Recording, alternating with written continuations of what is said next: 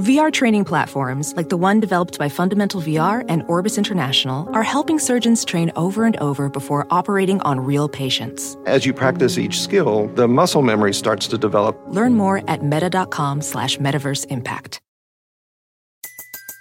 Everybody in your crew identifies as either Big Mac Burger, McNuggets, or McCrispy Sandwich. But you're the Filet-O-Fish Sandwich all day.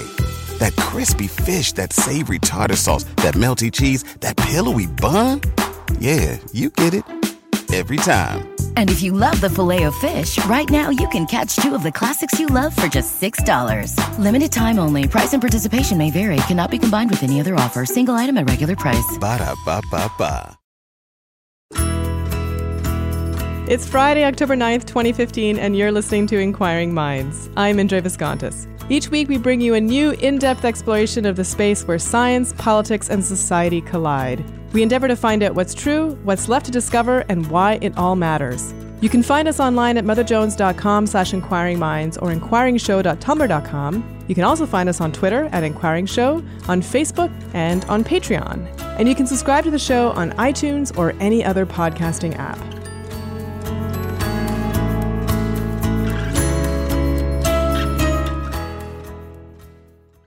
Our interview for today was recorded a short while ago when Kishore was anticipating his current busy schedule.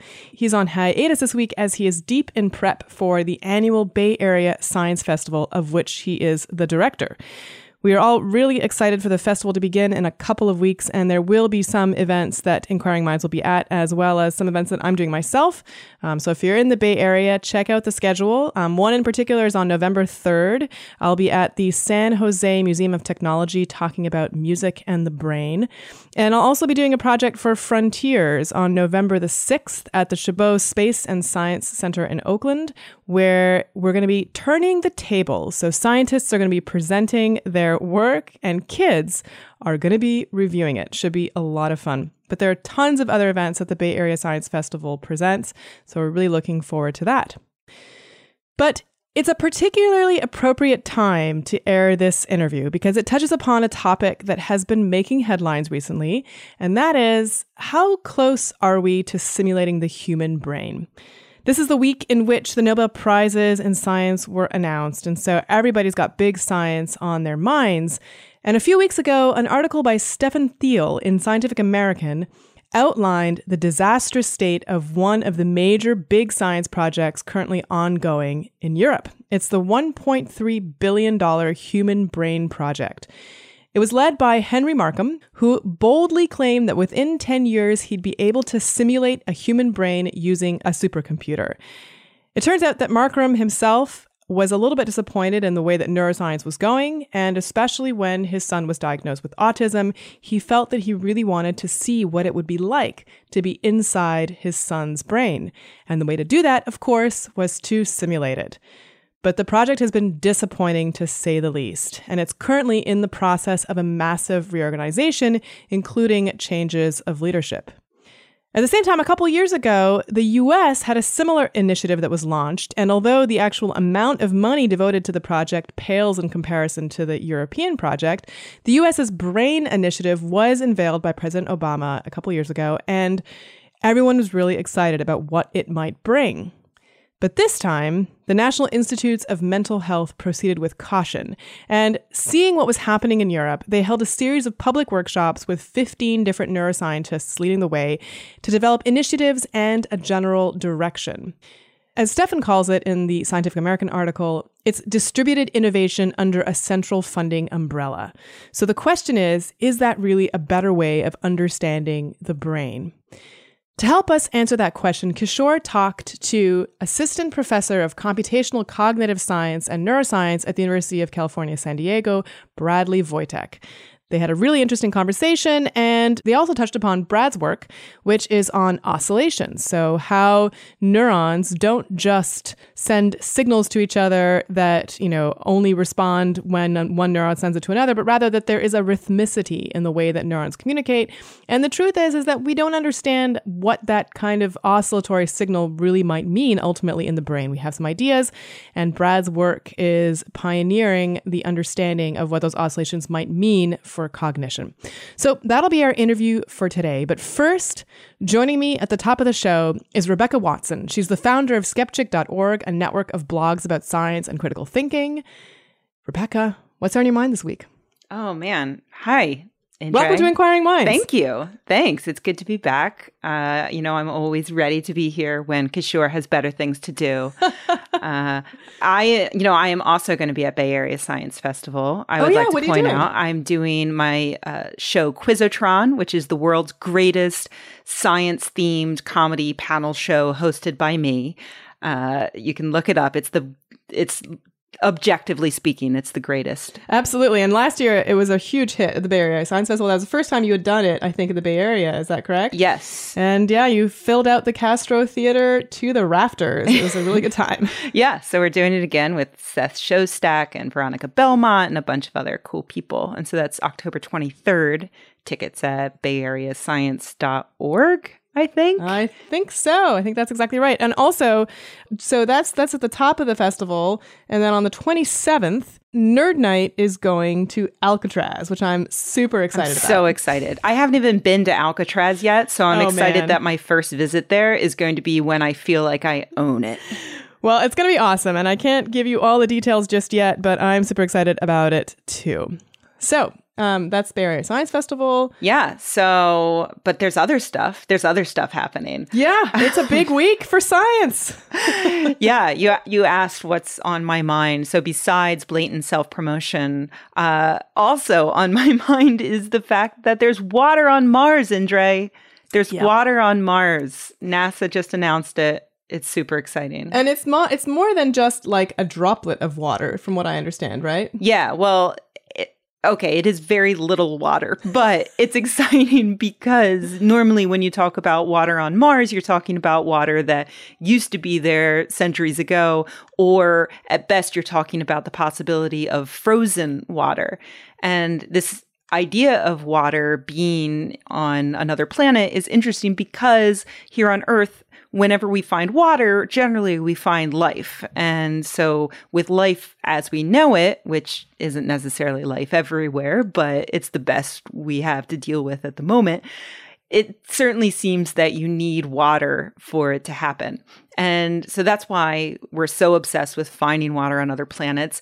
And that's why this news is so exciting, because it's not frozen water. It's not even subterranean water. It's water on the surface of Mars that is moving, and actually it's there. It's there now. I know. I'm just waiting for, Seth or someone else to come out with, and by the way, there's living things in that water. Yeah, that's become much more of a possibility. It's still a long shot because what they found is that the water, generally Mars is very, very cold. And so it's tough to find running liquid water on the surface. But it turns out that in the warmer seasons, in Mars summer, it gets just warm enough for this water to come out. And that's because it's briny water. It's, there are salt bits in it. And so, here on Earth, we use salt to melt ice. Well, salt water has a lower freezing point than fresh water. And so that's why this water is able to flow on the surface of Mars. So yeah, it's pretty exciting. And, I was interested in that they found this water through their orbital program. They didn't find it. They found it through imaging the surface from orbit. They didn't find it through the rover. So I was interested, well, why hasn't the rover gone and scooped up some water for us, if for no other reason than to bottle it and sell it at Whole Foods at a huge uptick. But it turns out that legally, the Curiosity rover is not allowed to touch that water. It's only about 30 miles away from one of the deposits of water, but it's not allowed to go touch it because of a space treaty that we're in that says that we're not allowed to go touch water on another planet because we might contaminate it. Because if there is life in that water, then the rover might roll on over there and spread its disgusting earth germs all over it and kill anything that might be there. Or, how do you know if the amoeba didn't come from the rover exactly. as opposed to from Mars? Yeah. And so our next generation of rovers needs to be designed with that in mind. How do we make this so that it's 100% sterile when it lands on the planet, so we can be sure that anything it picks up was actually on the planet to begin with? And unfortunately, we can't do that for the next round because they've already been designed. So it's going to be probably upwards into the 2020s, 2030s before we actually have a sterile rover that we can launch into space to go and start poking at things on the ground. Wow. I'm going to be old then. I know, but maybe we'll be able to upload our brains into a computer at that point and we'll be living forever, right? Yeah, maybe. But because the Human Brain Project. Yeah, well, yeah. The Brain Initiative, the U.S. project. Whatever. So, I love a good segue, but I have an even better one. Okay. Take your time.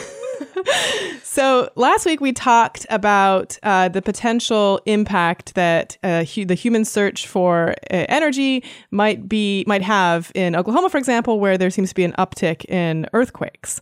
And one of the questions that I posed was, one of the things that seems to be causing these earthquakes is pumping wastewater from this process back into the ground. And I was saying, well, can't we, here we are in California in a major drought, like, can't we use that water for something good?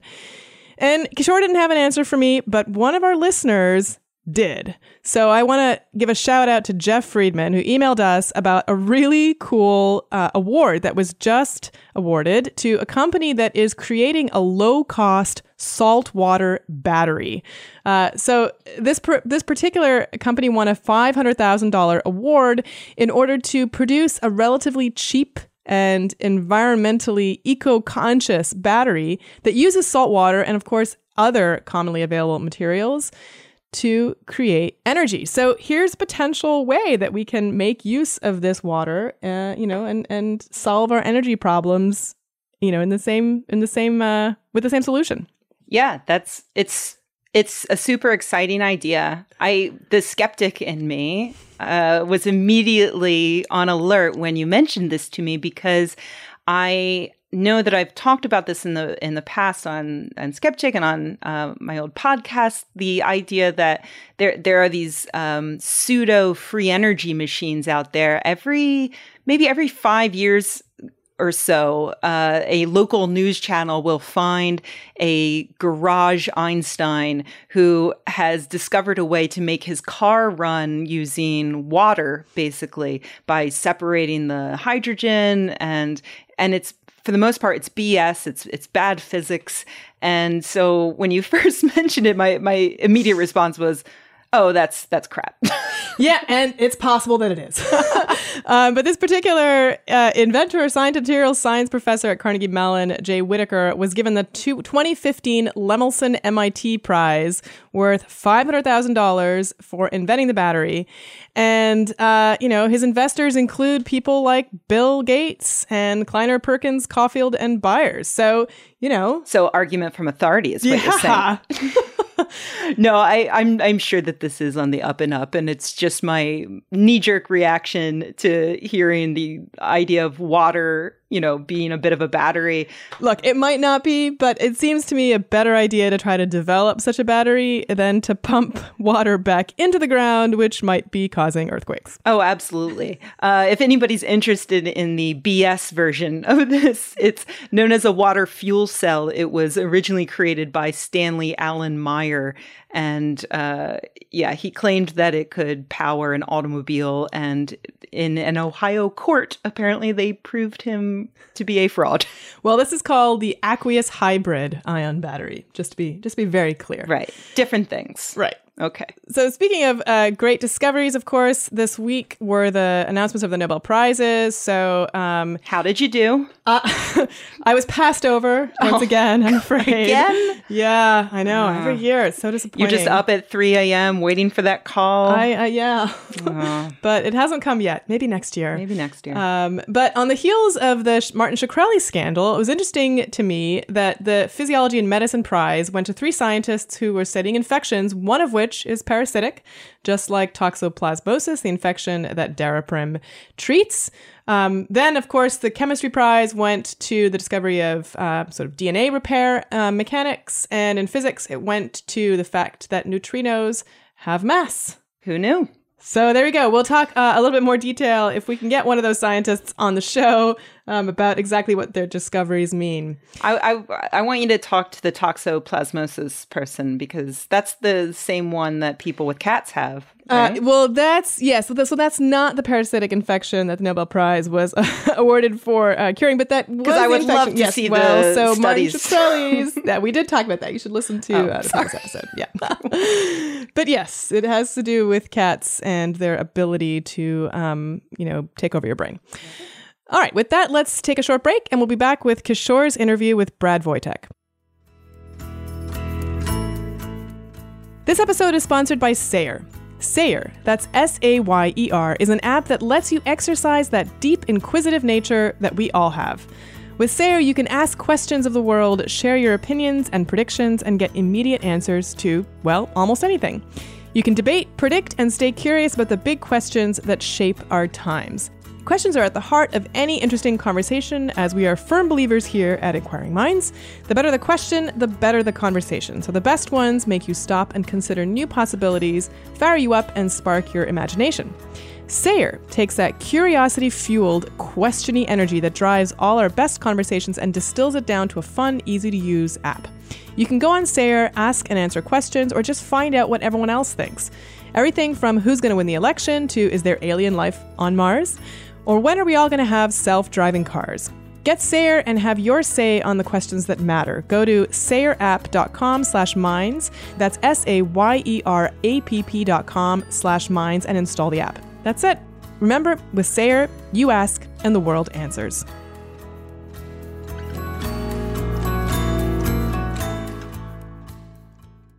Brad Wojtek, welcome to Inquiring Minds.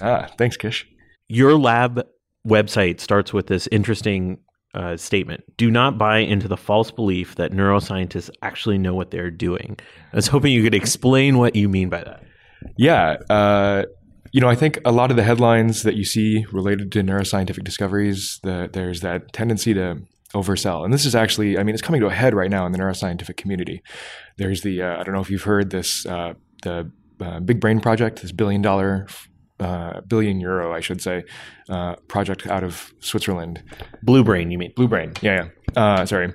And basically, their goal was to create an infrastructure to model individual neurons down at like the synaptic cellular, like subcellular level, and then try and digitally recreate a human brain to run experiments on, or a rat brain, I think at this point was our goal. But it's an interesting idea, but we're not really there yet as a neuroscientific community. We just don't know enough about what we don't know. It's like one of those, we don't even know what we don't know. And this came to a head, and it's created this huge, all of the scientific journals are talking about this, like the peer-reviewed journals, where there's a group of neuroscientists who are basically saying, this is a waste of money. This is not going to work, and I don't know what you did to do it. And you're trying to oversell it, and you're saying we're going to use this to create cures for diseases, and we seriously are not there yet. Last night, there is actually the chair of my department down at UC San Diego, Marta Kutis, who's a really big name in the cognitive neuroscience field. She won essentially like a Lifetime Achievement Award. And in her talk, she had this great line, which is something along the lines of, the brain is under no obligation to follow any of the rules that we try and impose upon it, upon how it works, right? And that's, we seriously we don't know. We know a lot of brain regions that are correlated with different tasks, like brain area A helps, play an important role in emotional control and things like that. But that's so far from understanding how does this 3 kilogram or 3 pound, I should say, massive, essentially just goo in our heads create who we are, how we think, what we feel. So what do we actually know about the brain? I think the next statement on your lab website says, I want potential lab students to think critically about what a neuron actually does. Yeah, and this is kind of a funny question to ask neuroscientists. If you ask what a neuron does, right? It should be the most simple. I mean, the neurons are the building blocks of cognition, right? It's the brain cells that communicate with each other to give rise to behavior. And you ask a neuroscientist, what does a neuron do? And you're going to get different answers from different neuroscientists, which should be a simple question, right? Some will say, oh, neurons do information processing, neurons do communication. A more physiologically grounded person would say neurons decide whether or not to set an action potential based upon the sum of its synaptic inputs. But all of those have very different meanings. Like fundamentally, if you like information processing versus memory storage those are all fundamentally different things, right? And so it's kind of a surprising thing that we don't even really have a consensus on what a neuron does, or even if neurons are the actual sole important unit of brain functioning. So is this different from other aspects of biology? I think there's arguments like this happening in different other cellular structures. Yeah, absolutely. I don't think it's a necessarily unique thing to neuroscience, but there's a story from my PhD advisor, Bob Knight. He likes to sort of tell every now and then, which is when he started out in neuroscience in the 1970s, he had this older aunt who would ask him, Bobby, he says, what do we really know? How much do we know about the brain? And he says, well, we know, I would say about 1%. And then he tells a story how, 40 years later, he's been in the field forever. He says, Bobby, you've been doing this for so long, and there seem to be so many great discoveries. What do we know about the brain? And he says, well, Auntie, we've doubled what we know. We know 2%, right?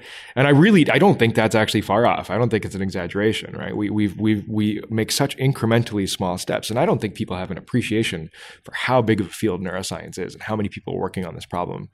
The annual Society for Neuroscience conference has 35,000 or so attendees from around the world. These are PhD neuroscientists. And I don't know if you've ever been to a high school science fair. You've got the posters, but that's kind of what it's like, right? Like everybody's presenting their research on posters, thousands of them lined up. And if you assume that the average scientist works 40 hours a week, which is laughable, I think it's something like 50 or 60 hours a week. But if you assume they're working 40 hours a week, you've got 30,000 people working 40 hours a week per year. You're talking about hundreds of thousands, millions of person hours every year going into this endeavor. And I think it's something like 30,000 peer-reviewed publications, 10 to 30,000, I forget the number, 10,000 to 30,000 per month or something like that of peer-reviewed scientific publications coming out. And, you'd think we'd have it figured out by now, but it's so massive of a problem. At least we're at 2%. So if we only use 10% of our brain, that is a joke. That is a joke to our listeners. So when it comes to this idea of if we're at this infancy stage with neuroscience and it's so big, how do you prioritize what to study when the expectation from external groups, whether it be the broad general public or policymakers or funders, is that you deliver results in a short-term time frame? That's a tough question. I would say it comes down to what do we as a society want, which is a much bigger question in some way, right? But you could say, is it worth funding science when we don't know? Is it worth funding neuroscience or science in general when you don't know that much, right? We spend the NIH spends tens of billions of dollars a year, but on the flip side, okay, maybe most scientific publications that come out, most research isn't groundbreaking, right? It's just incremental stuff. But you never know what result is going to lead to a huge breakthrough. I mean, something as trivial as penicillin accidentally being discovered by looking at mold, or to give a neuroscientific modern example, people studying a certain kind of algae and how they phosphoresce, like how do they glow at night in the ocean. That ended up leading to the modern breakthrough of optogenetics, which is our ability to use these light-expressing cells, or I should say proteins, and express them in neurons to turn neurons on and off using lasers, which is, it's going to be a Nobel Prize in the next 10 years, no doubt. It's been a huge breakthrough in understanding how the brain functions. And so I think as a society, are we willing to fund a lot of incremental work at the hope of these major breakthroughs. And you can't get the major breakthroughs unless you have the opportunity, unless you create a culture, a society that provides that opportunity for those breakthroughs to occur. Are there efficiencies, though, that need to be developed within the system at large, or is it working pretty well right now? I know you yourself have worked on projects to increase the efficiency of finding certain papers, the Brain Scanner project that you and your wife worked on. Oh, yeah, absolutely. I'm in every system can be optimized, I think. And there is a group of us neuroscientists and scientists who are working on this idea of information integration and aggregation, right? So I said there's tens of thousands of peer-reviewed publications happening every month, and those are largely independent. These are static PDF documents. They don't really talk to each other. It's really hard to aggregate that information. And so there are certainly groups of us. Even at UC San Diego, there's the NIF, which is run by Marianne Martone, which is Neural Information Framework. I hope I got that right. Sorry, Marianne, if I got it wrong. And that's a major endeavor to try and integrate all of this information. And it's kind of interesting that you know, essentially, because there's so many research findings coming out so fast, certainly no one person can read all of those papers and aggregate that information. So now we're getting into this idea of like meta science, where you have so much scientific research happening and so many findings that you need some way of aggregating that information algorithmically for you to sort of, so that we can do the human creative process and try and come up with new ideas. And that's incredibly difficult. So I've asked you a lot of tough questions about neuroscience funding and neuroscience in general. Let's talk a little bit about what you're actually studying. So I'm actually interested in the role that neural oscillations play in coordinating information transfer between brain regions. To unpack that, it turns out that your neurons in your brain, the brain cells, oscillate. They're not like tick, tick, tick, tick, right? Like that's a communication signal, right? They sort of have a pattern, a rhythmicity to them. And we don't know where that rhythmicity necessarily comes from. So I sort of alluded to earlier about what we don't know. So we have about 86 billion or so neurons in our brains or central nervous system. But it turns out there's at least as many, if not up to 10 times as many, so up to 860 billion, what are called glial cells, which are, it's literally Latin for glue, because they were just thought to be the scaffolding that holds all of the neurons together. It provides sort of a structure to the brain. And they weren't really thought to play any role in actual functional role. So they don't really do anything in terms of neural communication or anything like that. But now it turns out people are starting to argue, and they've actually been arguing for decades, but it's been a minority. It's becoming a majority view now because the evidence is pretty strong that these glue cells, which outnumber neurons probably, do play a functional role. They do some of them send action potentials. They form synapses with neurons. They form electrical coupling to neurons. They propagate calcium waves. So calcium is a charged ion in the brain that plays a very important role in neural signaling. And they sort of, it's wild. And one side effect of this system is that you get these oscillating electric fields in the brain. And some of these oscillations are really slow, like 1 hertz, so 1 time per second, which is relatively slow, up to maybe like 100 hertz or so. And it turns out that these oscillations in the brain's electrical activity bias the probability of neurons firing. So if the oscillation is at the peak, so if you think of a sine wave or even an ocean wave, right? If you're at the peak of that ocean wave, at the crest, then maybe a neuron in that brain region will be more likely to fire. And if you're at the trough, it's less likely to fire. And we think that this is actually, some people use the phrase multiplexing, which is the idea that you can have different frequencies overlapping and different neurons are tuned to different frequencies. And so they can listen in. And this is one way possibly that the brain can do massive parallel coordination of information. But even more wild is evidence that the ongoing fluctuations in this brain activity actually bias your perception. So if I flash a little light, and I don't know if you've ever been to, you're wearing glasses, so you've been to the optometrist. One of the things that they test when you get your eyes checked out usually is you put your eyes into this like viewfinder looking thing, and the screen is gray, and you have a button in your hand, and every time you see a little squiggle in the periphery of your vision, you have to touch that button. Have you done that? Yes, yeah. I've done it. Yeah. And so in a test pretty much just like that, it turns out that whether or not the brain oscillation in the visual part of your brain at the back of your head is at the peak or the trough, when that stimulus happens to appear, you are more or less likely to notice it. So this ongoing fluctuation of brain activity actually biases your perception. There's a really clever study that a group did recently using what's called the flickering wheel illusion. So it looks like sort of a black and white checkerboard, but a circle version of it. And if you look at the center of that thing out of the side of your vision, so you have to sort of like focus away from it, but it looks like it's sort of flickering. And they gave people a little dial and a strobe light, and you just turned the dial to change the speed that the strobe was flashing until it matched what it looked like the flashing rate was of this illusion.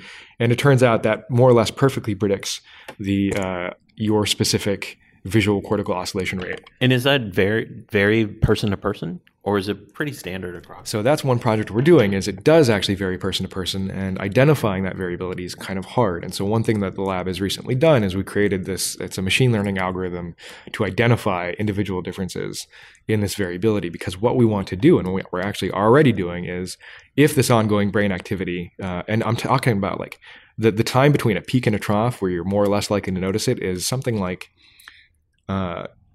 maybe 40 to 60 milliseconds. So 40 to 60 thousandth of a second. But now that we have this algorithm to sort of tag and individually fingerprint your oscillatory frequency, we actually are doing this project where we selectively, given that information, we can only present stimuli either at the optimal or non-optimal point. So like flash a light that you're supposed to detect, it's really hard to see. And you have to say, did you see a color change or not, right? So very simple. And it turns out we can manipulate, looks like we have preliminary data. This isn't peer reviewed, so caveat emptor.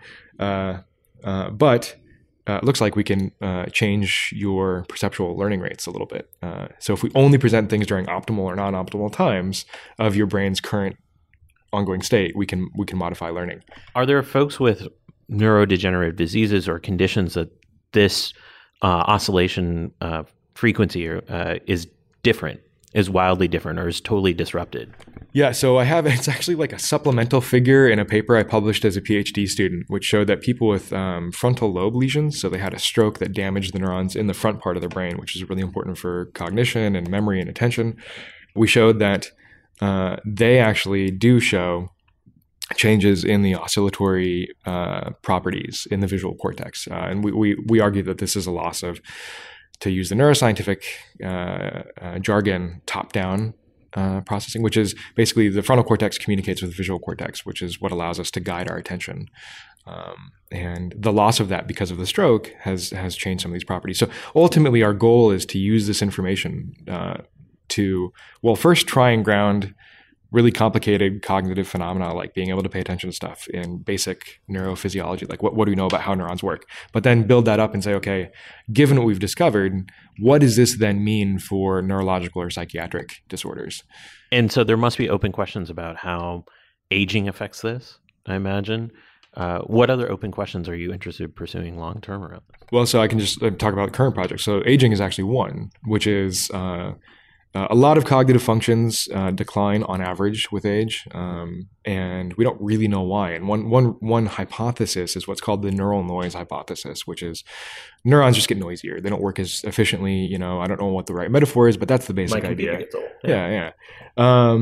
And so the paper that we have, which is under review, so still not quite out yet, but we actually have done a computational model. So we simulated neural networks communicating in this oscillation regime that we sort of talk about, and then we add noise to that communicating system, and we say, okay, this is what the model then would predict if you add noise to it. What does it look like in the human brain?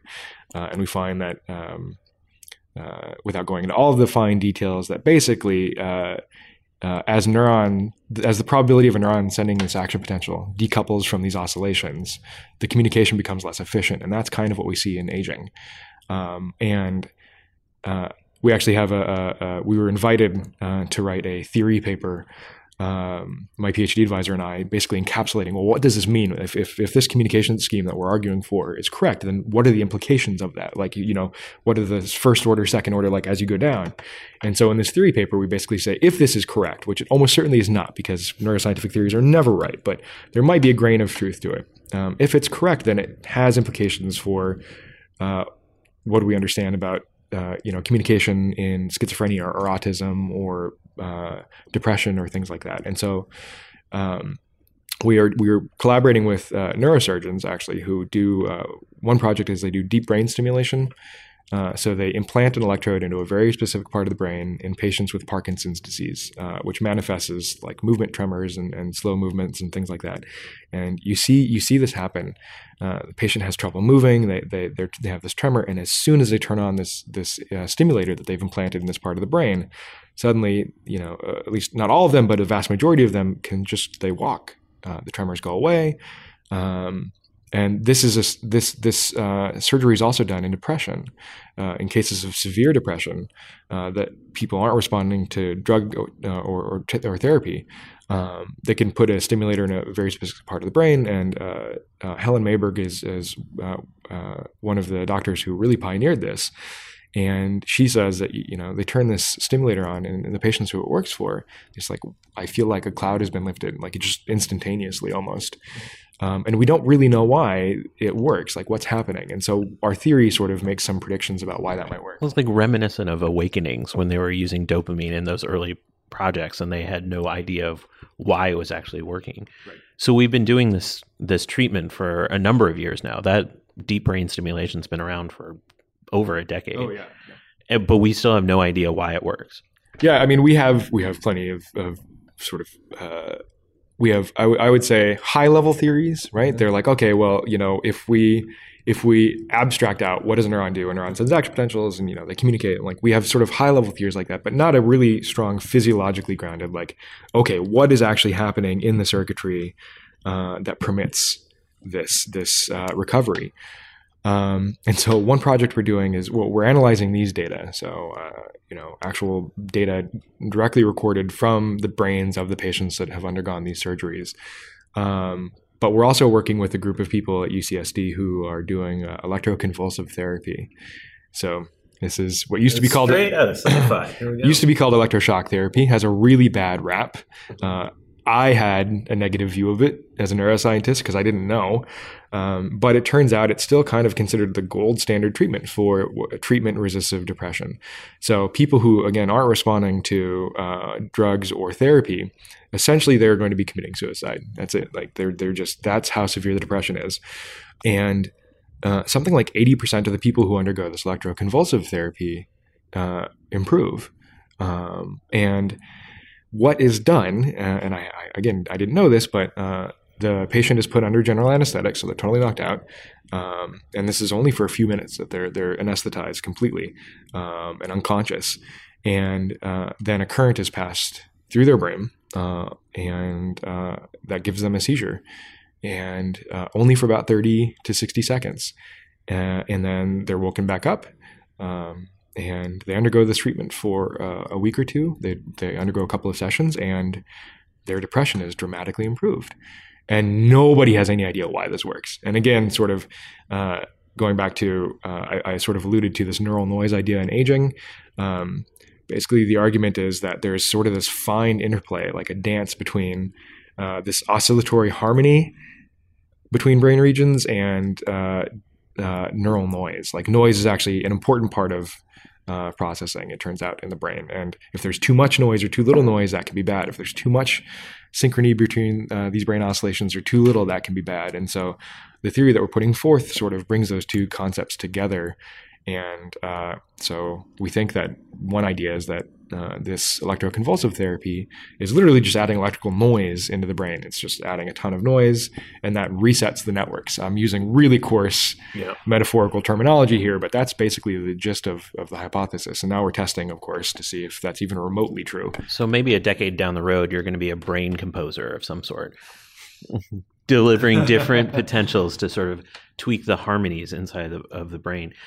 The one word that I keep hearing come up and just being alluded to, almost all of your analogies and metaphors go towards computation and data. And I'm wondering if you can give us some insight into this marriage that exists now between neuroscience and very deep data analysis. It seems like every neuroscientist we come across alludes to it, but doesn't really give us an opinion on how much data is being generated and how they're dealing with the swath of it. Well, we're dealing with it poorly. We have just an incredible amount of data that we're being recorded. So people who do what we call single unit recording. So they stick an electrode in an animal's brain and they can record the electrical activity of one neuron. Actually, they do a couple hundred at a time now. But mind you, the most we can do is a couple hundred at a time when we've got 86 billion, right, in the human brain at least. And they record electrical activity, so they have to digitize that, right? And they usually digitize it at a rate of 30-something thousand samples per second. So they take an electrical measurement 30,000 times per second. And each one of those requires 16 to 32 bits of information each time point to encode. And, they do that for hours. So you're talking about gigabytes of data just from one session. And in order to say anything about, anything, you need tons and tons of data. You need lots of samples. You need, in theory, many animals, because different animals are raised in different scenarios and things like that. And that's just from one experiment, from one lab, and there's tens of thousands. And right now the data management is poor. So usually what happens is, some graduate student or postdoctoral researcher does the actual experiment, collects all the data, maybe writes a couple of papers, and that sits on a hard drive in a drawer somewhere after they leave, and then who knows what happens to it. So there is an effort to try and organize all of these data into some central repository. But then, of course, the question is who pays for that repository? What kinds of information needs to also be included with that data? You can't just do raw data. You have to say, what kind of animal was it? When was it recorded? Where was it recorded? What kind of thing was the animal doing? Was there any noise in the background? Right. And so how much other information do you need to include? And so right now it's nobody knows. So you're just alluding to infrastructure and process. Is there also a limiting factor in our computational power currently as well to regarding how much data is being collected? Or I wonder how much of this is about training. I mean, neuroscientists have traditionally come from strong biology backgrounds. And I imagine they haven't historically been trained in computational methodologies up until sort of modern times. Yeah, so in neuroscience, you have, the different subfields, right? So you have either the people that got trained in cell biology and they're doing, ion channel work and like neurochemistry and things like that. Or you have people that come from a psychology background doing, human cognition research and brain imaging. And yeah, traditionally we don't get a lot of statistical or computational training. And lots of universities are scrambling to change that, right? Because it's become very clear, the writing is on the wall, that you need really solid training, just because the reality is you're not gonna uncover the mysteries of the mind by studying 20 undergraduates from UC San Diego about how their brains respond to some cognitive task, right? Because there's just so much cultural variability and environmental variability and individual differences and genetic differences and all of this stuff. And so, yes, our computational capacity does limit the kinds of questions I think that we ask. And we don't even, I think most people aren't even aware of that, right? Like if we had more data and if we had more computational capacity, then we could do different kinds of analyses. And that's one thing that we try and do in the lab is San Diego luckily has a San Diego Supercomputing Center. And so they have a really strong sort of history of computation at San Diego. And that's been really great because we can leverage that. But even then I'm teaching a class to neuroscientists and cognitive scientists, undergraduates, which is, I start tomorrow. It was the first day of class, which is Introduction to Computation. And that just starts off from the very simple, like, what is a terminal? Let's write a shell script. What do you know, even, and then, more abstractly, what is computation? Why does it matter in terms of understanding the brain and cognition? But yeah, so universities are doing a lot to try and address this. As you see, fields like suddenly you've got data science programs popping up at universities, and neuroscience programs are hiring computational and data science people because we don't know what kinds of questions we can't ask yet.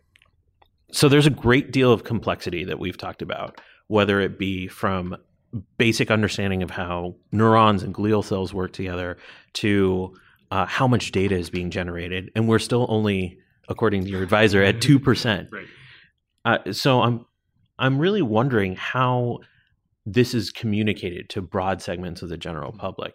My impression of how neuroscience is communicated is often through just popular science books. Like somebody will write a book on the human brain, or like the male brain versus the female brain.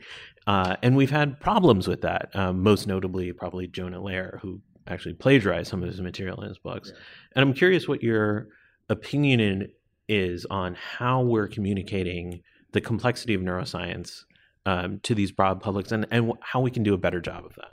I guess my fundamental concern is the setting up of expectations that occurs. So, if you are not a scientist and you constantly are seeing these headlines about, we figured out, there's one recently, it was like, for the first time, we now understand the differences in the autistic brain or something like that, right?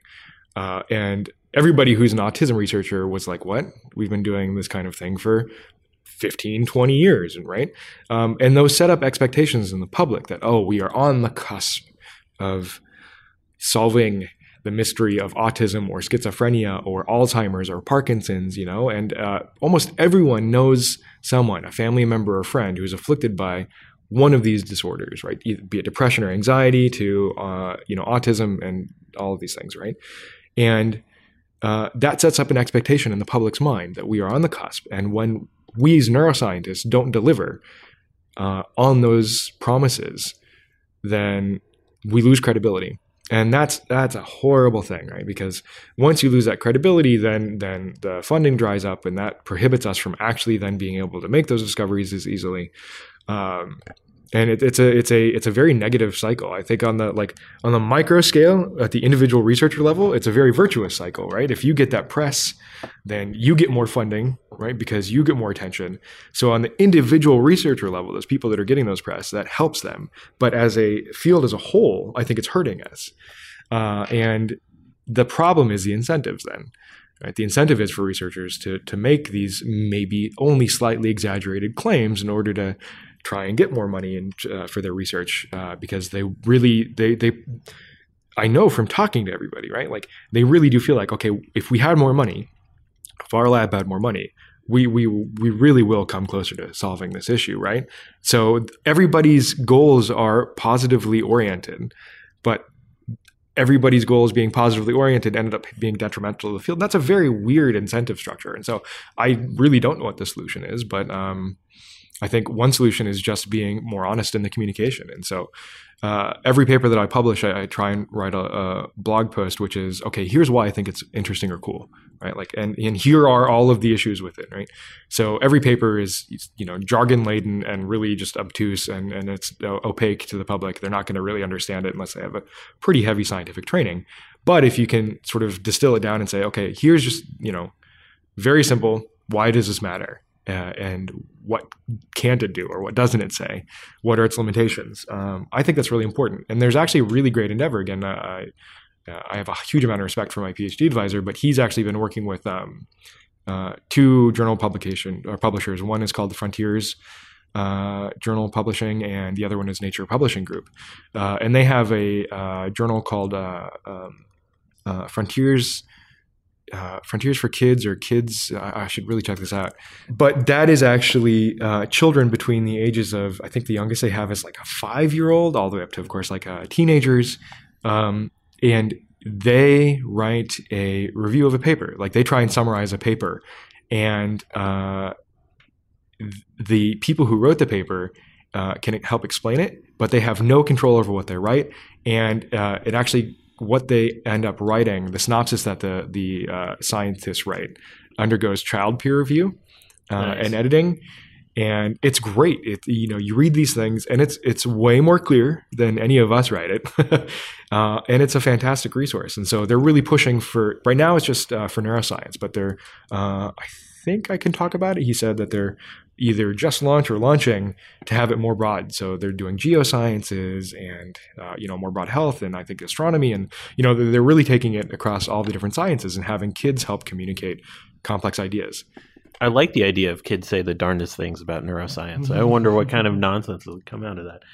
But the one thing that sticks in my mind is a lot of these conversations that we talk about through popular books, through the communications channels that you're talking about, still reach a fairly, pardon my coarse language, like privileged audience. Oh, yeah. And most of my experience in neuroscience has been with people that come from like a certain background. That historically have money. The audience they're talking to has disposable income and time to consider this. How do we actually broaden, or do you give thought to how we broaden participation so that it's more it reaches an audience that may not be engaged in this topic already? Yeah. So I don't come from a privileged background, as you know, and this is something that I think about a lot. I'm actually the diversity representative for my department, and I diversity being broadly construed, right, from racial diversity and ethnic diversity to socioeconomic diversity. And, I do a lot of public speaking, but I try and also do a lot, but, like at schools, I try and go to elementary schools and junior high and high schools, not just in the affluent neighborhoods where, the parents are the people that see me at an event and they ask me to go because they have enough money to go to events that are scientifically oriented in the evening, right? And so I've done a lot of attempts to try and outreach to lower SES schools. And, it's kids everywhere are curious, right? And you can go to the lowest of SES schools and, just wow them, right? Like they are so excited about science, but they may not have as many mentors to get them interested in the first place. And there's a great statistic, which is, at least in the human psychology and neuroscience research, 96% of the people that are studied, like if you read a paper about some breakthrough, the people that were studied, the brains that were scanned come from what are called WEIRD, which is an acronym for Western Educated Industrialized Rich Democracy backgrounds. So essentially European and Americans, Western European and Americans, 96%. And so there's a whole group of people who are like, does that really represent human population at large, right? Like, does somebody who grew up in a city with, a different environment and a level of education and, a certain kind of, high level of nutrition, does their brain functioning really represent the average brain or all brains? And of course the answer is no when you put it like that. And so there is this push of like, we need to be more diverse even in the people that we're studying and the people that we help recruit. And if there are differences, right? Let's say there are neural differences between, American kids that grew up in San Francisco and how they process visual information, let's say, or somebody who grew up in, like the steppes of Mongolia or something, right? We know that environment plays a role in neural development. There's a great study out of Berkeley by Xiaowen Bao is the lead researcher's name. He does work in rats showing that if you raise rats in an environment where you play certain frequencies of sound, like high pitched over and over and over again, the area of their brain that responds to high pitches is overdeveloped. Like, the brain sort of develops to be able to detect subtle differences in those high pitches. Same thing with the visual system. If you grow up in a world where, the color green is prominent, then, maybe there's an overrepresentation of the way because you need to be able to differentiate between subtle. And so if you grow up in a city where you have lots of straight lines and buildings and sounds of cars, maybe that does affect neural development versus somebody that grows up in a more like organic, less, fewer straight lines kind of environment of the fields, right? Or steppes of Mongolia, for example. And so, we don't know. We don't have any evidence because nobody does it because, you're not going to take an fMRI scanner and bring it out into the steppes of Mongolia.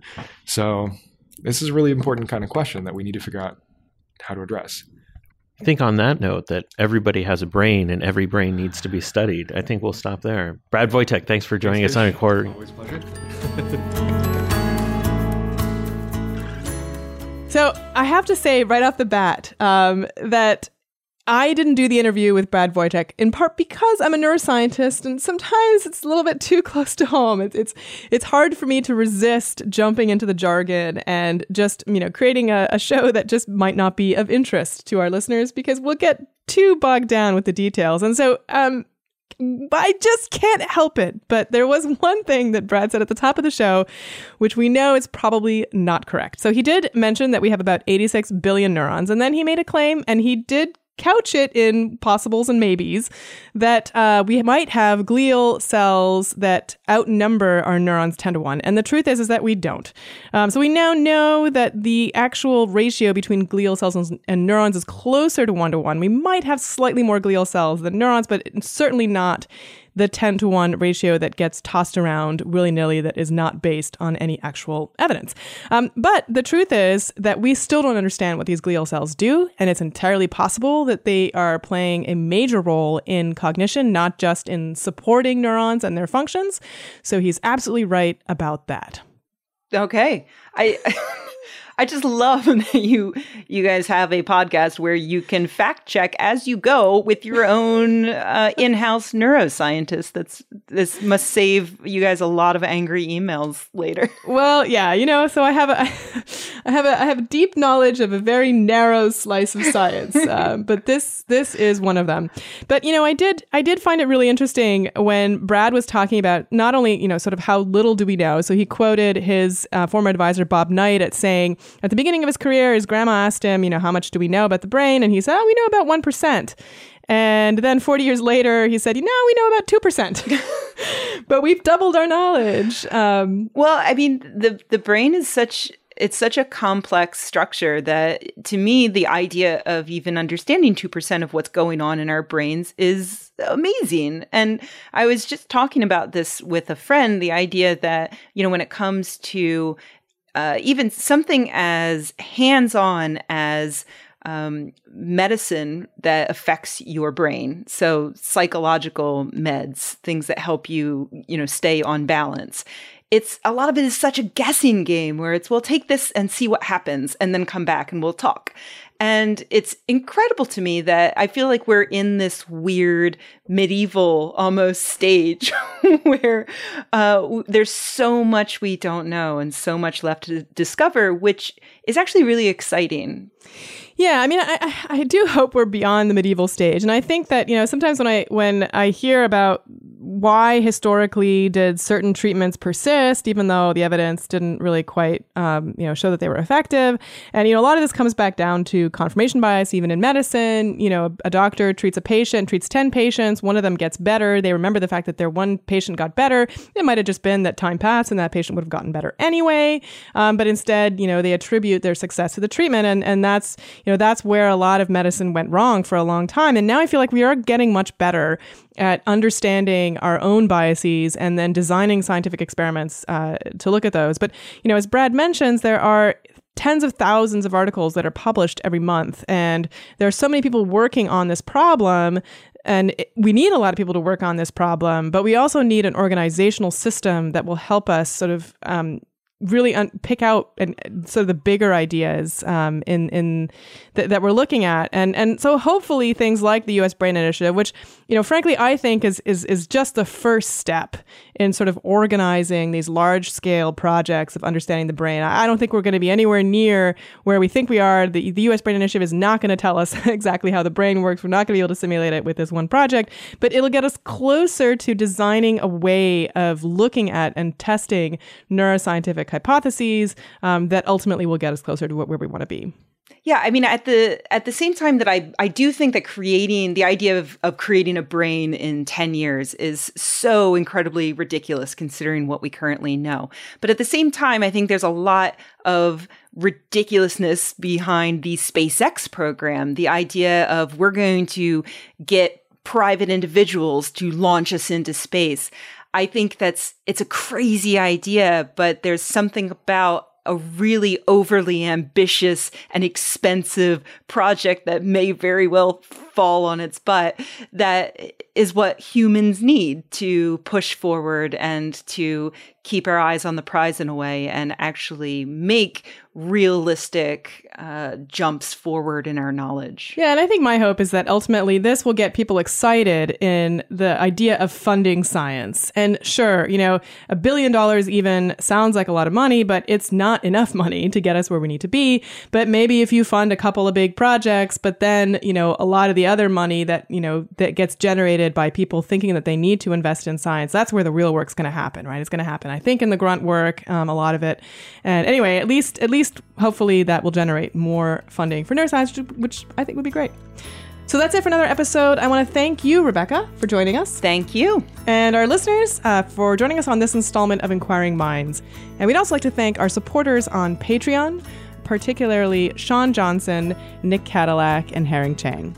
You can visit our website at inquiringshow.tumblr.com, and you can support us at patreon.com/inquiringminds.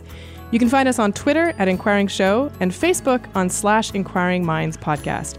You can send us comments, feedback, future guest ideas, or anything else you'd like, for example, the saltwater battery. Thanks, Jeff, to inquiringminds@climatedesk.org. Inquiring Minds is produced by Adam Isaac in cooperation with the Climate Desk, a journalistic collaboration in partnership with The Atlantic, Reveal from the Center for Investigative Reporting, The Guardian, Grist, Mother Jones, Slate, Wired, CityLab, Medium, and The Huffington Post. Our research assistant is Caitlin Smith. Our music is provided by award-winning producer Rian Sheehan. And I'm your host, Indre Viscontis. You can find me on Twitter at IndreVis. Kishore Hari will be back next week. Thanks a lot.